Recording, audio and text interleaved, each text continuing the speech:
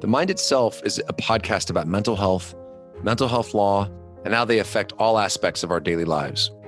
By taking a deeper dive into how our society deals with mental health medically, legally, and practically, listeners gain insight and information about one of America's most pressing and often overlooked issues that affects almost half of all adults in the United States.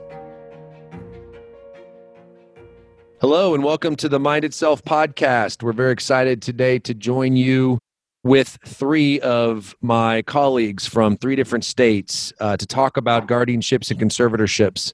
You know, in my practice as a mental health law attorney, the strategies that I've employed to get help for those that need it in using litigation has primarily been guardianship conservatorships. So I really wanted to make sure that at one point we did an episode where we talked about that process in as many states as possible.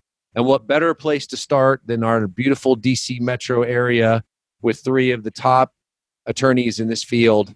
First of all, we are pleased to welcome Julia Restegar, a Virginia lawyer who practices in the area of mental health law, doing guardianships and conservatorships. Julia, thank you for being here. Thank you for having me. Very excited to be here. Also excited to welcome David Mendez, a experienced attorney who practices in, multiple states, but DC, he does a lot of this guardianship, conservatorship, mental health law work, and elder law. David, thanks for being here. John, it's a pleasure. Look forward to talking with you. And finally, Rich Tappan. Rich is, I've known Rich many years. He was a participant in my mental health law clinic years ago, and have known him throughout the years as an excellent Maryland attorney doing guardianship, conservatorship. Rich, it's great to see you again. It's great to have you here with us.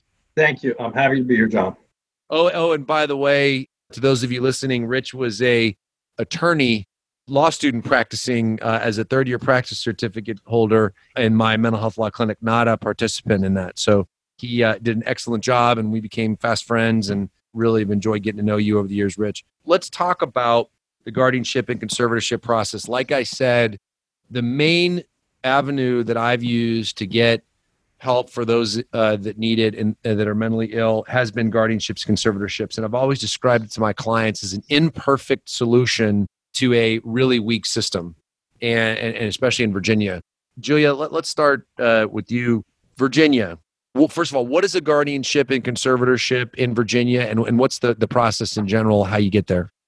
Sure. So a guardianship, Commonwealth of Virginia, gives the guardian the authority to make certain kinds of decisions for the individual or the ward for whom a person is the guardian. These are generally decisions about medical issues, decisions about where they live, decisions about treatment.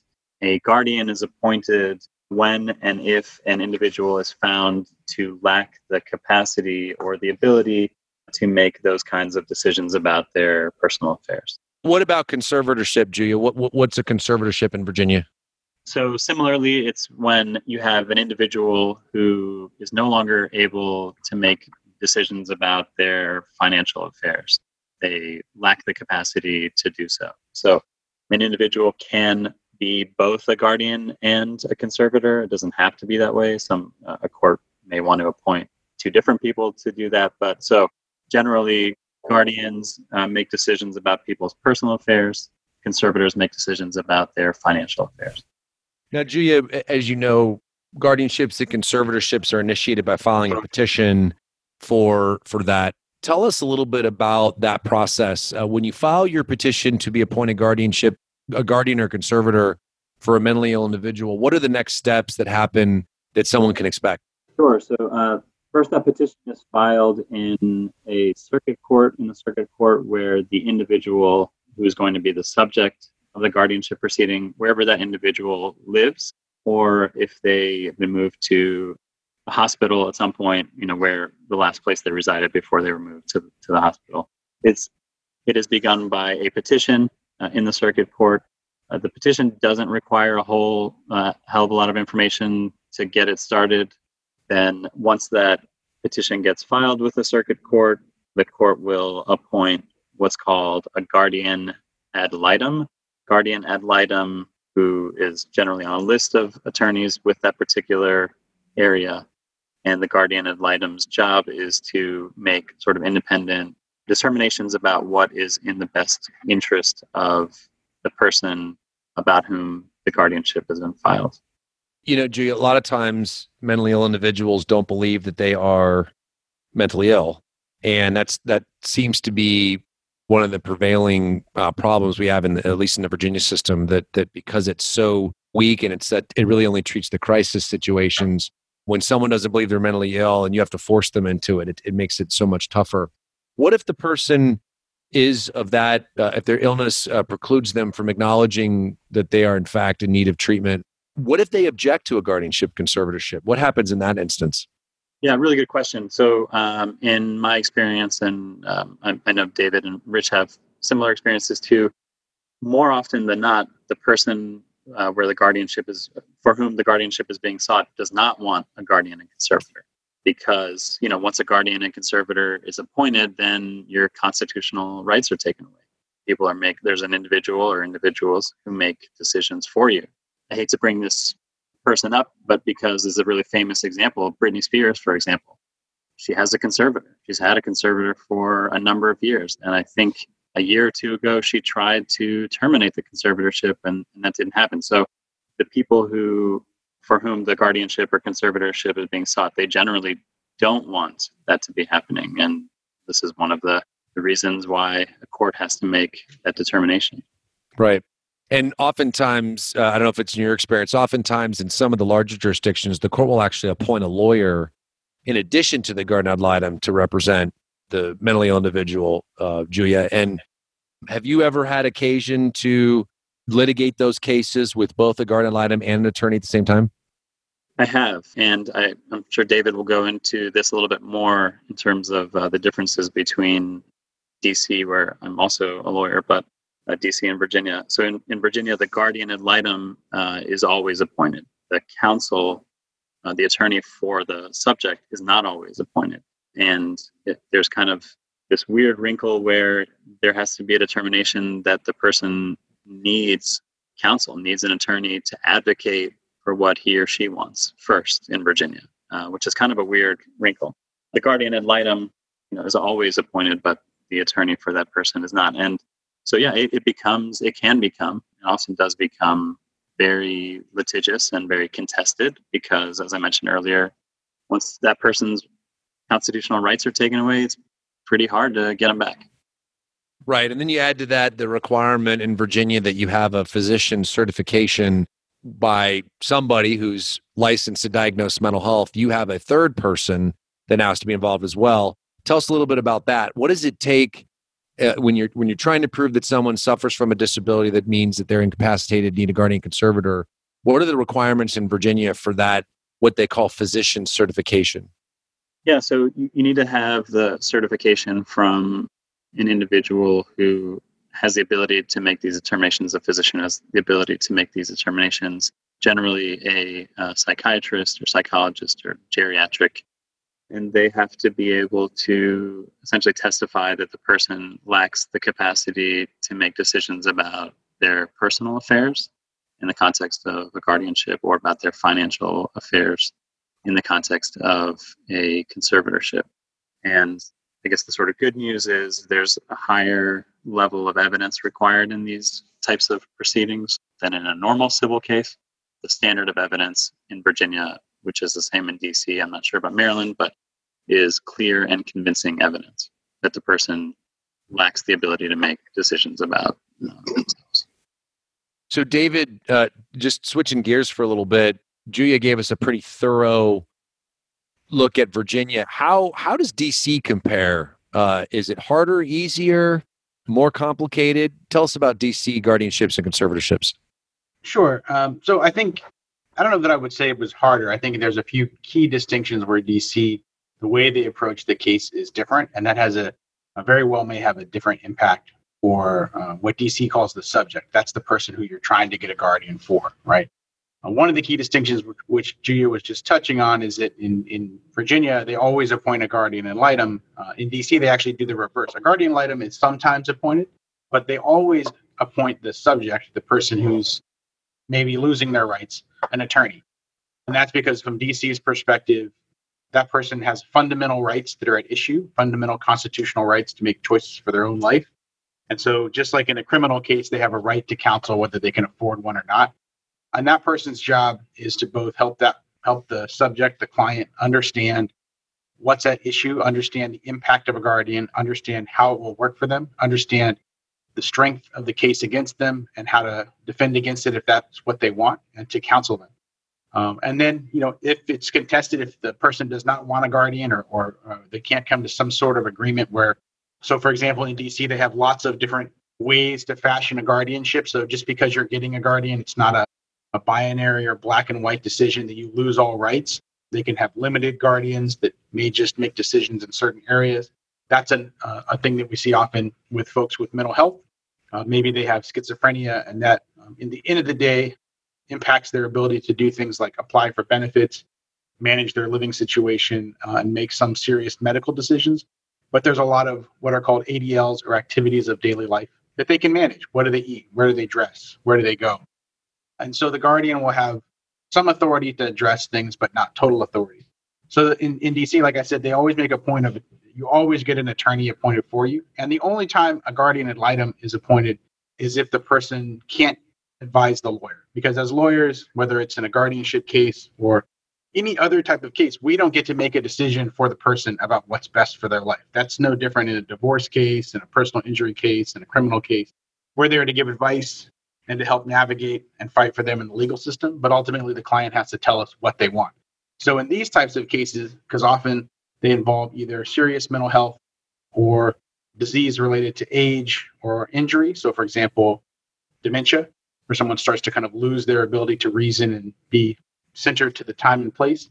You might need a guardian ad litem because you as the lawyer who gets appointed by the court may go visit the subject and they can't talk because they're in a coma, right? So obviously if they're in a coma, you can't take a position from them and go tell the court. So you'd ask for a guardian ad litem to be appointed, and then they would make what's called a best interest determination, which is to decide, looking at all the factors, what's in the best interest of that person.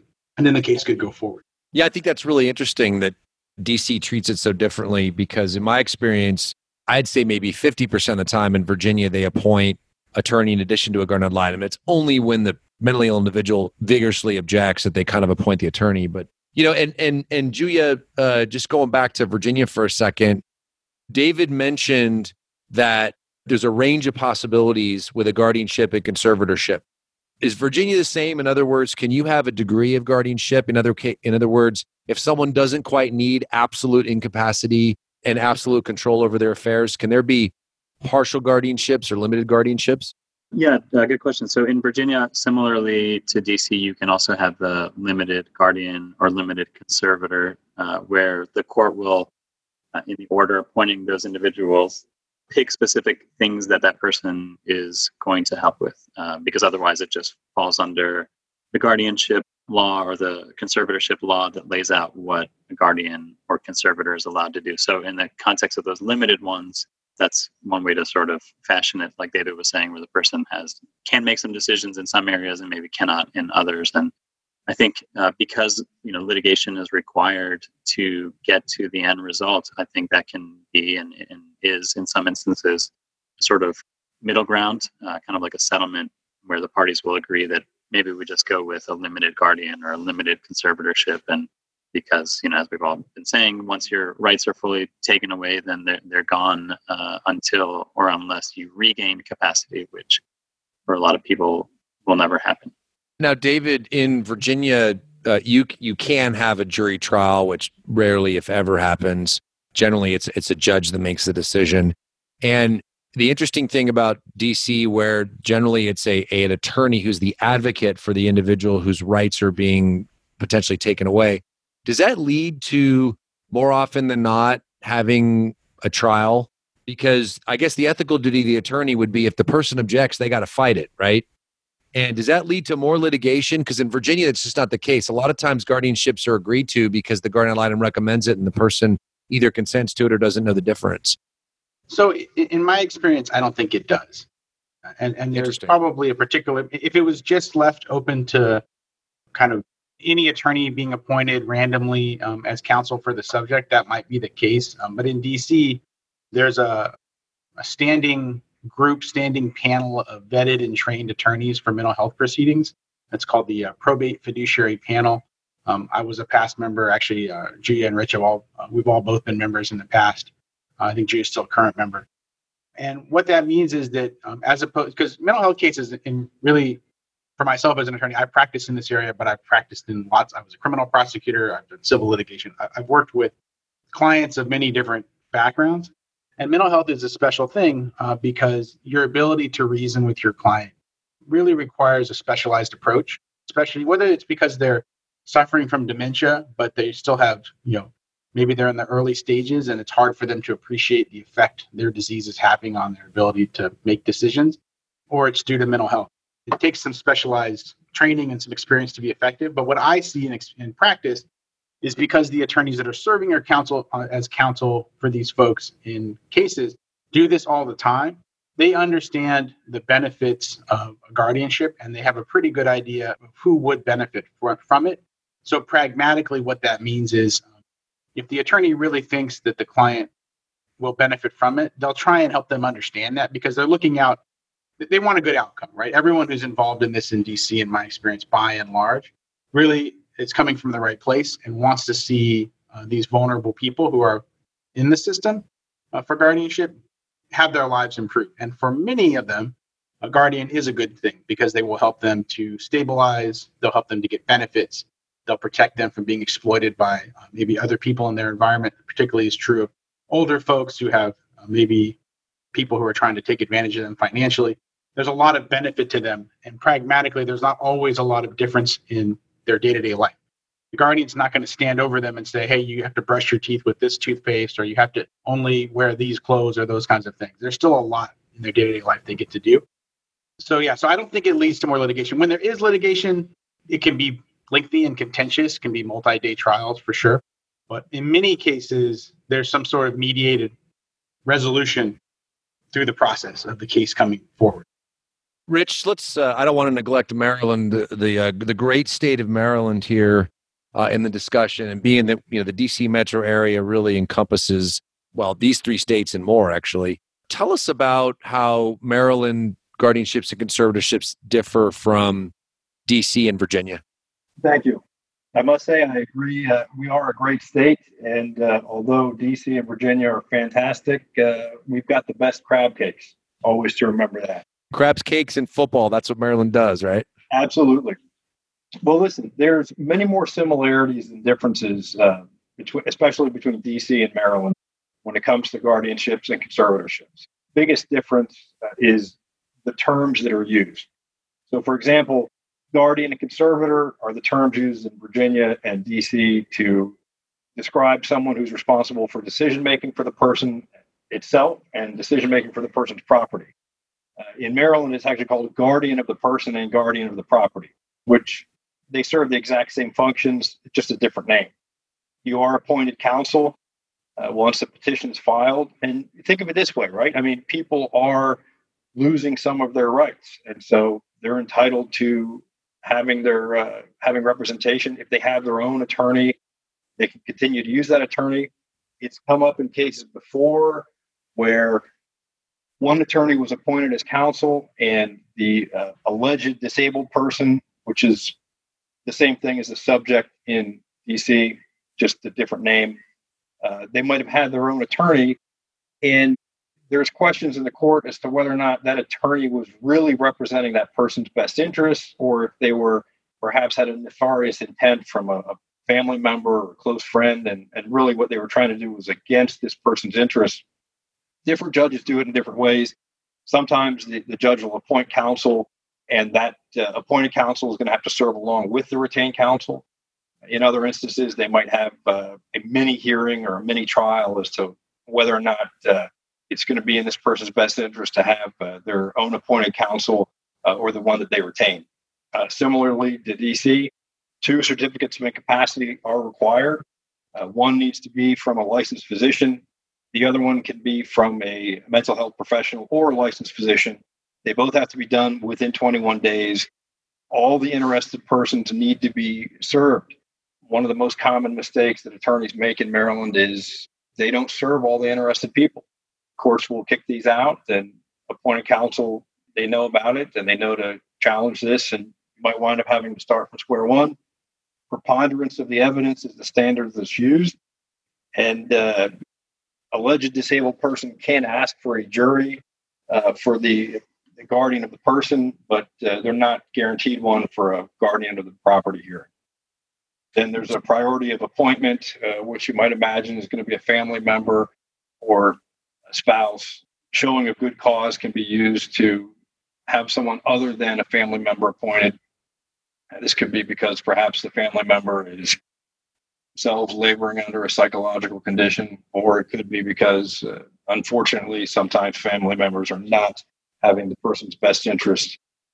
And one of the things that I've always struggled with in a guardianship conservatorship is, in Virginia especially, it doesn't allow you to forcibly medicate or hospitalize somebody for treatment. In other words, you spend all this time litigating and proving that someone is disabled, incapacitated, and yet it really doesn't let you, as a guardian in Virginia or of the person, it doesn't let you forcibly medicate them to try to treat them or put them in inpatient psychiatric treatment.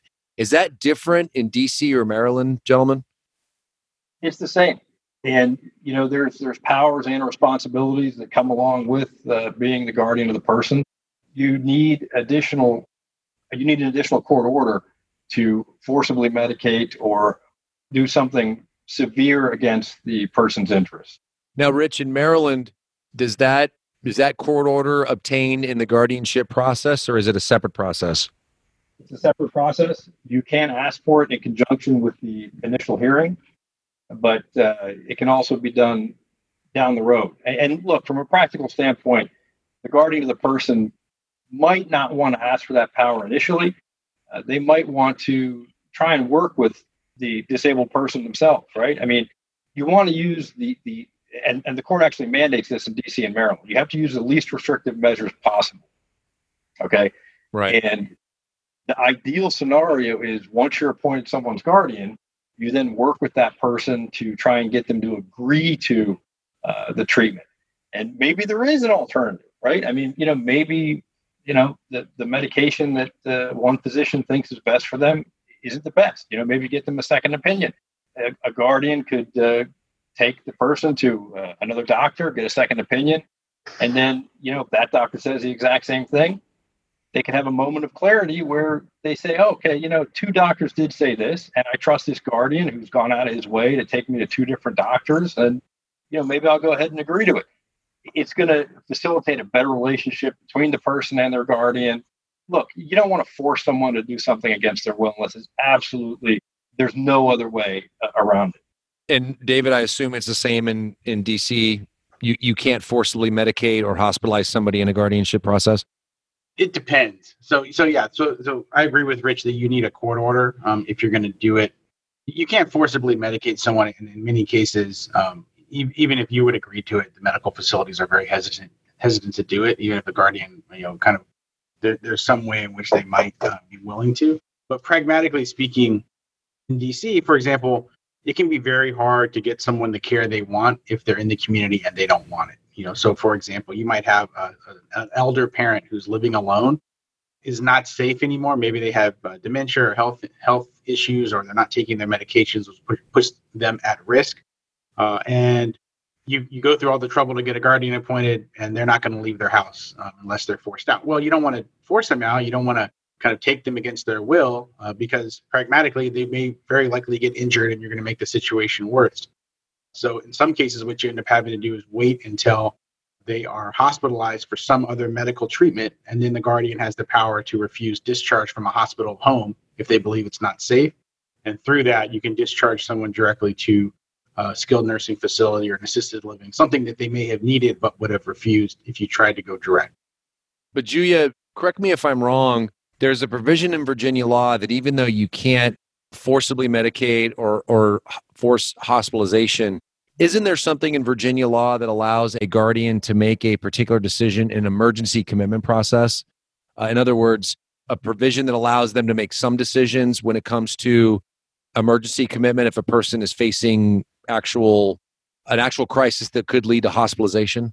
Yes, I believe that is part of the civil commitment process in the either the temporary 8-hour version of that, or the 72-hour version, and that's for emergencies. And similarly, I think in DC, there's a process that the police can initiate where a guardian's consent isn't necessary in an emergency, but the police can initiate a process where there can be a 72-hour hold for an individual in a psychiatric emergency. Right. There's an interesting provision of Virginia law also that I've used many times, and I always make sure is in my guardianship orders, that if a person is, and Rich has fought many battles with me on this over the years in the commitment process. This is a provision of Virginia law that says if you go before what's called a special justice and you're facing commitment and you already have a guardianship order against you, your guardian can actually decide to put you in the hospital for a maximum of 10 days. And I'm wondering, David and Rich, is there something similar in Maryland or DC that allows, if you're in the emergency commitment process, the guardian can make a decision at least to put you in the hospital for some period of time? So, Rich or Gia, feel free to correct me if you differ. But in my experience, my understanding of the process in DC is there's really only two ways in which you can get someone in an emergency commitment. The guardian doesn't have that power, to answer your question, John, even in that kind of setting. It is either, as Gia mentioned, you can do something through the DC Police Department, the Metropolitan Police Department, called an FD-12 proceeding, which is your kind of emergency psychiatric hold. Or you can contact DC's Department of Behavioral Health. They can come out on an emergency basis with social workers, and it's solely their power to deem to commit someone to a mental institution at that point. And they'll do that. It's a pretty high standard. I've been in that situation with clients and family before, in situations that seemed terrible, and it was not enough for the Department of Behavioral Health. So we were kind of left without any immediate options to get help for that person. Well, one of the things that I run into a lot in guardianship conservatorships, and I'd love to hear your all's thoughts on it, is people already have a power of attorney. A lot of people do their estate planning or whatever, for whatever reason, they have a medical power of attorney or advanced medical directive, as they're called in Virginia sometimes, which allows them to make decisions that a guardian would be allowed to make.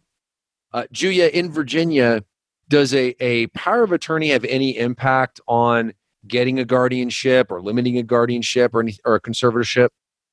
Yes. So if there is a power of attorney or a POA in place, the court is supposed to, allow that to continue unless that individual, that power of attorney, is not sort of fulfilling their duties in the best way that they're supposed to. I think practically speaking, and I'll let David and Rich talk about this in DC and Maryland, practically speaking, different institutions can be difficult and squirrely about accepting powers of attorney, whether those are financial ones or whether they are, a medical one or healthcare power of attorney or advanced medical directive. Although they're supposed to, and although the law, these are created by law, and there's provisions about what someone has the authority to do or not do, just in my own experience, financial institutions can be very, very difficult and very squirrely about accepting them, even if they're completely, properly executed, because they are not court orders, unlike guardianships or conservatorships. From a practical perspective, the financial institution, if there's a court order that says this person is the conservator, well, now they feel a lot safer because that person is usually under an insurance policy or a bond if they do something wrong. But if there's just a financial power of attorney, well, there's a lot of cases where they're easy to make.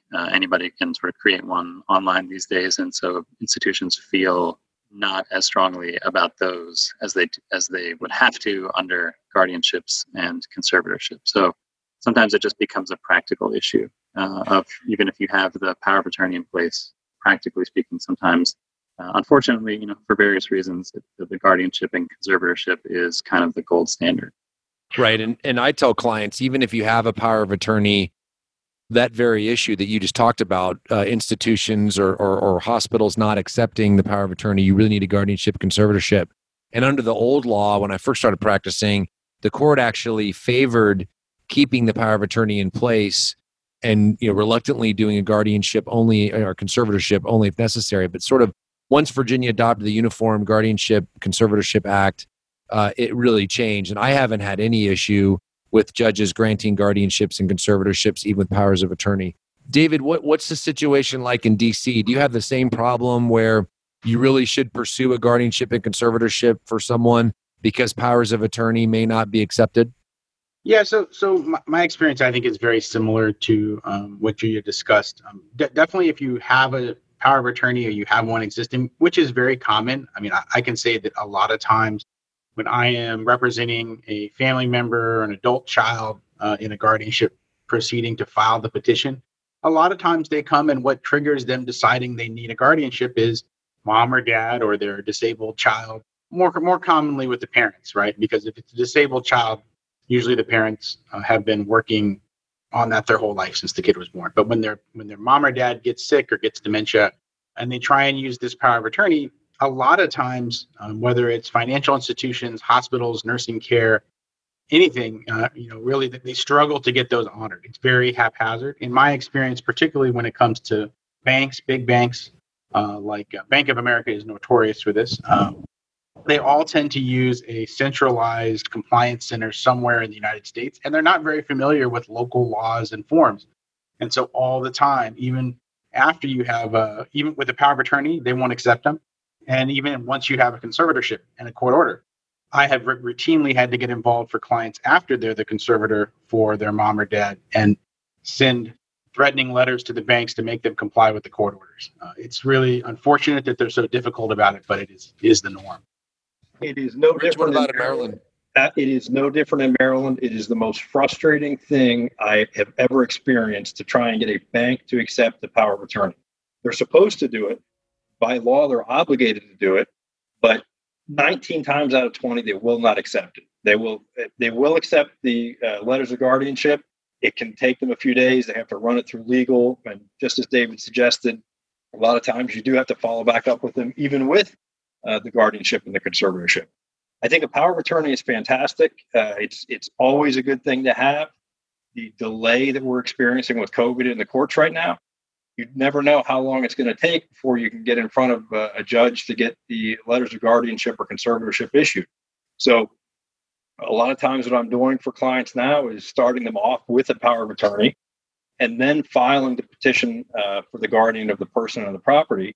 This way, at least, look, if it takes a few months to get before a judge, at least in the meantime, they have something to try and use to get, look, what if the person needs an emergency healthcare situation? What if the person gets COVID? What if they need to get bills paid to keep their heat up, right? So, it's the power of attorney is something that is useful, but ultimately you're going to want the guardianship of the person and the guardianship of the property or the guardian conservator, depending on your location.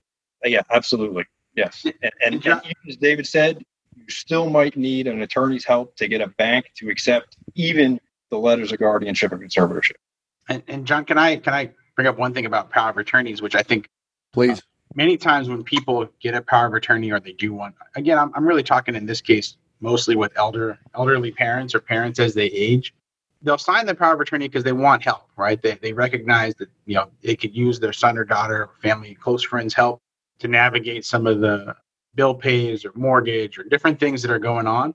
But once the power of attorney starts to make some decisions that maybe the elderly parent doesn't like, or they feel like they're losing some of their independence, or quite frankly, again, a lot of these cases in my experience come up particularly with dementia, where someone is in the early stage of being forgetful and losing some of their memory and their ability to be centered. And as it progresses, they forget that they had a power of attorney or they change their mind. And the thing about power of attorneys is they're very easy to revoke, at least in the District of Columbia. And so you think you have this whole plan, you pay an attorney to do a power of attorney, you think it's set, and then mom or dad changes their mind and they tell the bank or they tell the nursing home, hey, I revoke, I'm out of here. I had a case like this just actually earlier this year. Mom was single, widowed, lived in DC, daughter lived out of state, and they made a whole plan because mom was aging, starting to get dementia, did a power of attorney, moved mom into a very nice assisted living, had her all set up. Daughter was paying her bills and starting to repair her house for sale because mom had had holes in the roof, had things happen as she kind of aged in place. And mom decided after about 3 months that she was no longer on board for living in assisted living and wanted to go home. So she told the nursing home staff, the assisted living staff, that she revoked the power of attorney. She called the DC authorities and made a lot of claims against her daughter, claimed she never signed the power of attorney, even though it was witnessed and notarized. And she got up and left. And then the daughter was trying to deal with this from 1,000 miles away, and kind of left hanging and had to go through the guardianship process much more unplanned way. And John, I just want to add on to what David and Rich were saying. As I've told clients in the context of estate planning documents, powers of attorney are useful until they're not. And, oftentimes that's when an emergency happens, when you really need them to be useful. But another thing that came to mind specifically about the financial control over finances is, a power of attorney, a financial power of attorney is not intended to remove the individual's rights from their bank accounts, for example. So you have a power of attorney who comes and adds onto a bank account. It's not in any way intended to remove the original person's, the subject's ability to access their bank accounts. And in a lot of cases, that can be dangerous because often what happens with family members who are elderly, a lot of times there are other, bad actors, shady characters who get involved in their lives and divert some of their money for their own purposes. And so if you have a power of attorney situation where you have, let's say mom or grandma and is on a bank account and you're the power of attorney, well, if you have some caregiver or neighbor who comes in and starts influencing that person, well, then mom or grandma their entire bank account can be wiped out. When you have a conservatorship in place, there's only one person who has access to that bank account, and that's the conservator. So the conservator effectively takes over the bank account, and it prevents the original person from having access to their funds. And in a lot of cases, that becomes really important because you have financial exploitation of the elderly, unfortunately.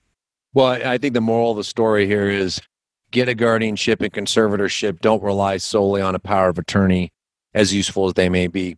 Let me switch it up a little bit. One of the things that I found over the course of my career, and I've been doing these mental health cases for close to 20 years, many people think that guardianships and conservatorships are just that tool that you use, at the end of life for an elderly person, an elderly parent or grandparent or sibling or spouse, and you sort of, it's sort of been pigeonholed as an elder law type situation. Most people don't think about using this, for example, for a 25-year-old schizophrenic person who might need assistance with their medical care, their personal care, and their control of assets.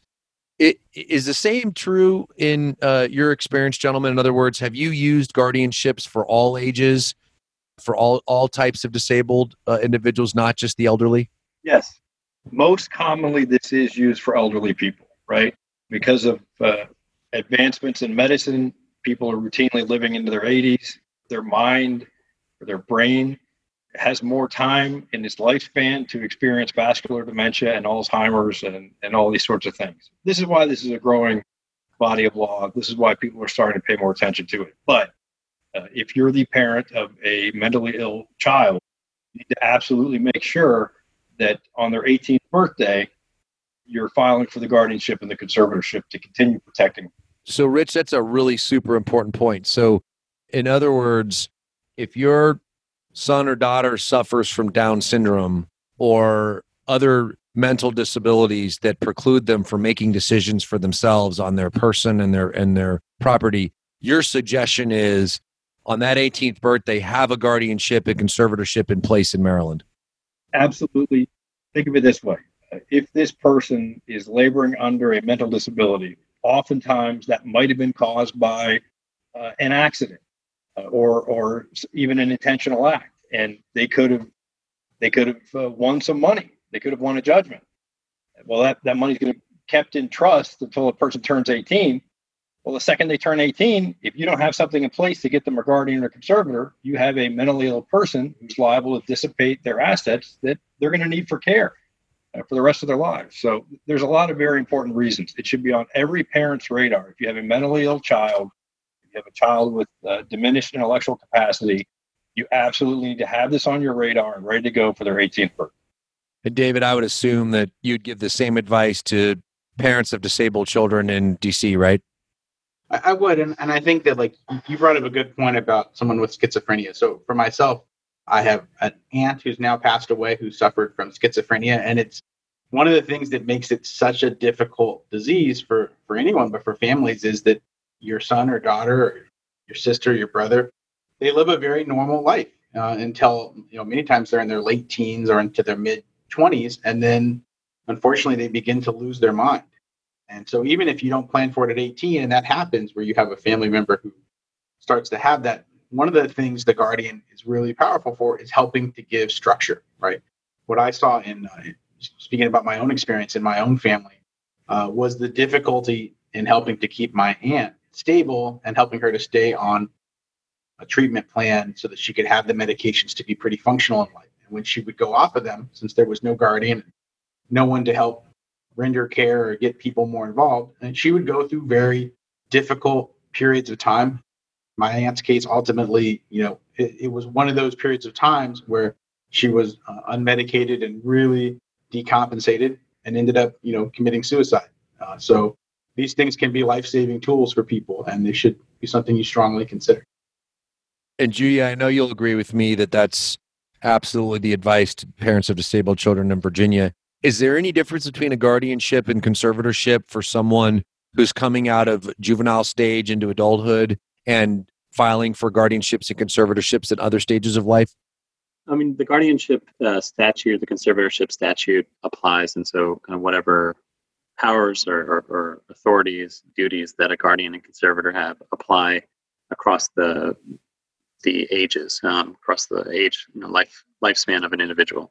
So are there practical differences for someone who, say, is turning 18 and is under intellectual disability? Sure. And one of the areas where the guardian or conservator might be able to help out at a younger age is, for example, putting together a special needs trust for their child who has an intellectual disability or mental illness. But in terms of what their authority is, in terms of what the law allows them to do, the guardianship or conservatorship statute that says what they can do and what they cannot do. Well, and I would just add to that you can file in Virginia, and I'm sure it's probably the same, David and Rich, in Maryland, D.C.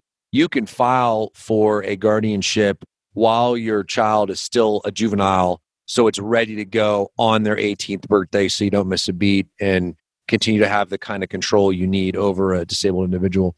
Just to wrap up, gentlemen, and this has been an incredibly useful discussion. We could literally talk about this all day and tell war stories. Can you each give me an example of a novel issue during a guardianship and conservatorship case that you've encountered in each state that might strike a chord with someone listening to this podcast? David, what about in DC? Give me an interesting story about a guardianship or conservatorship or mental health case that you've had. So I had a very interesting case with a gentleman where he had a long-term wound. He had a wound on his leg due to diabetes for a long time. A family member was trying to get medical care for him because he, for his own reasons, was terrified of having surgery. Obviously something we can relate to without having mental health, but maybe difficult to rationalize. And we actually ended up having a whole trial on this guardianship. And at the end, the judge determined that he did not need a guardian, that even though maybe many of us would make a different choice than he did in terms of medical care, he had a right to make that choice. And so I share that anecdote because I think sometimes guardianship can get a bad rap that people really don't have due process and that their rights are just taken. And in my experience, personally, at least in the District of Columbia, the courts and the judiciary take people's rights very seriously. And it's really important if you think someone in your life needs a guardian, it's going to sound sort of self-serving to say this, but I say it pragmatically. You need to hire an attorney because you really do have a burden of proof. And you can have something that on its face looks like you absolutely would, that should be a slam dunk, should be easy. You should be able to get the help you need. But because you don't put it forward in the right way, it may not be seen that way by the judge. And then you're left without that guardianship. On the flip side, if you try and you're not successful, then it may be that, that person really does have the ability to make the choices, even if they're not the choices you or I would make.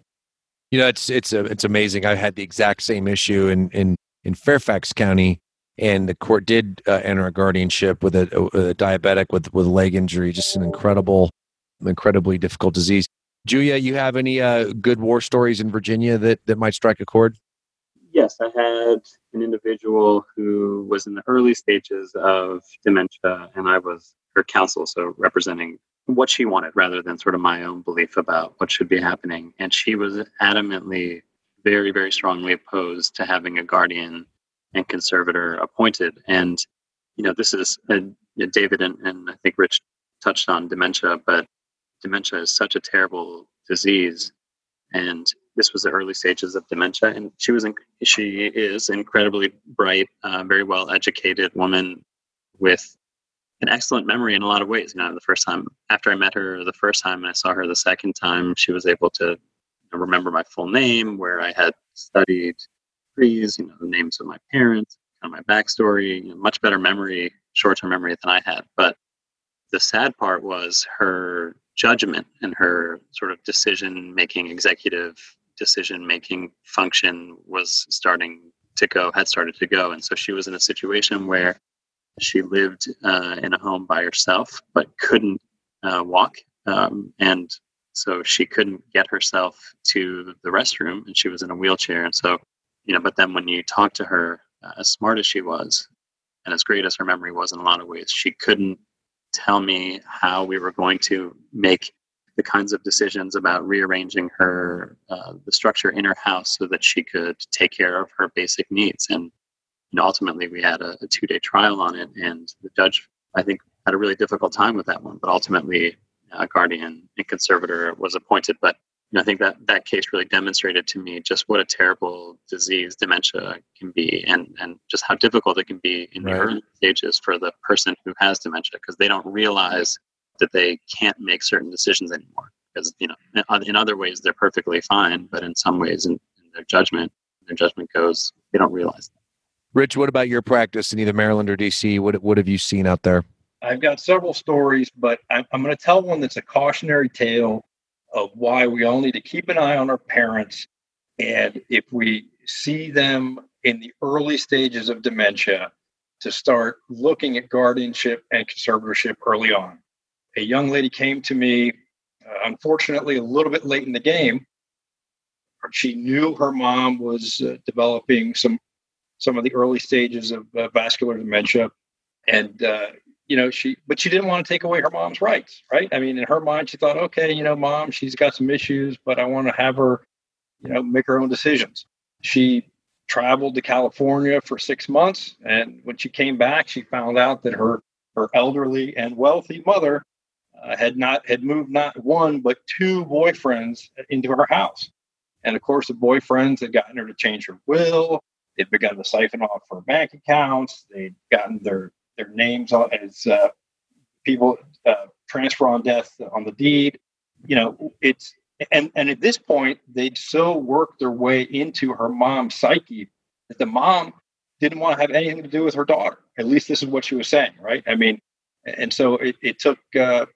We had to go to trial. It took quite a bit of work, but we managed to wind up saving a lot of the money that should have ultimately been used for her mother's care.